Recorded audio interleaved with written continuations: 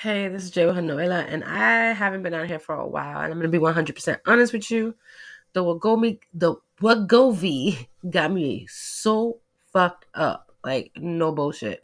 Like my weight is fluctuating. I've only lost 10 pounds on it, and I'm trying to lose like 45, 50. You know what I'm saying? So it has me a little bit like, like, do I really want the side effects?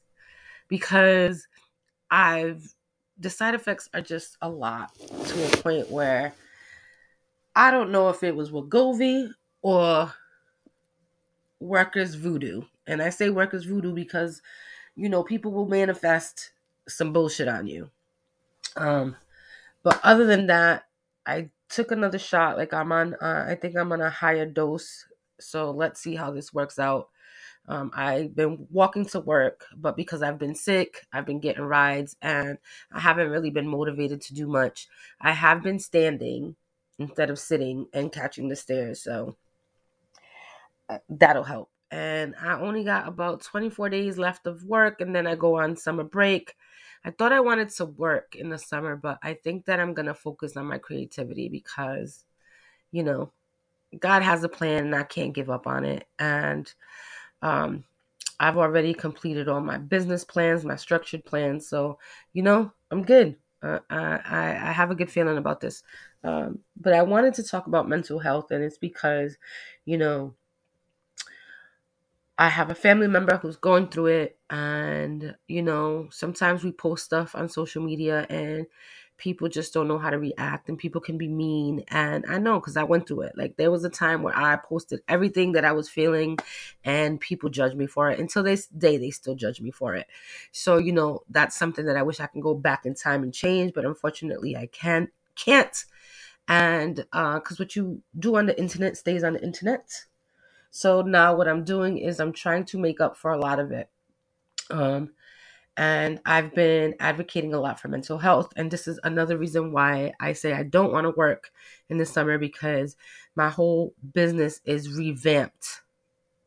Um, and we're putting the mental health aspect into it. So, because I'm real passionate about this. And people can be mean and cruel out here. And a lot of people love to gossip. And that's part of mental health. And these people that are gossiping don't know that people,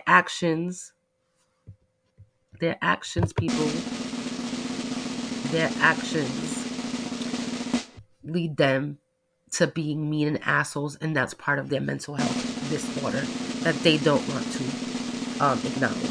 So, um, yeah. So I know I'm trying to try all these little things that they have. Like they have like a crowd boo, a crowd cheer.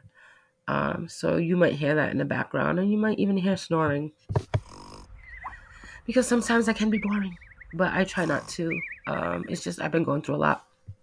But yeah, so I want to talk about that. But you know, also someone had said to me, and I did do like a mini kind of 3 minute kind of thing on my Instagram.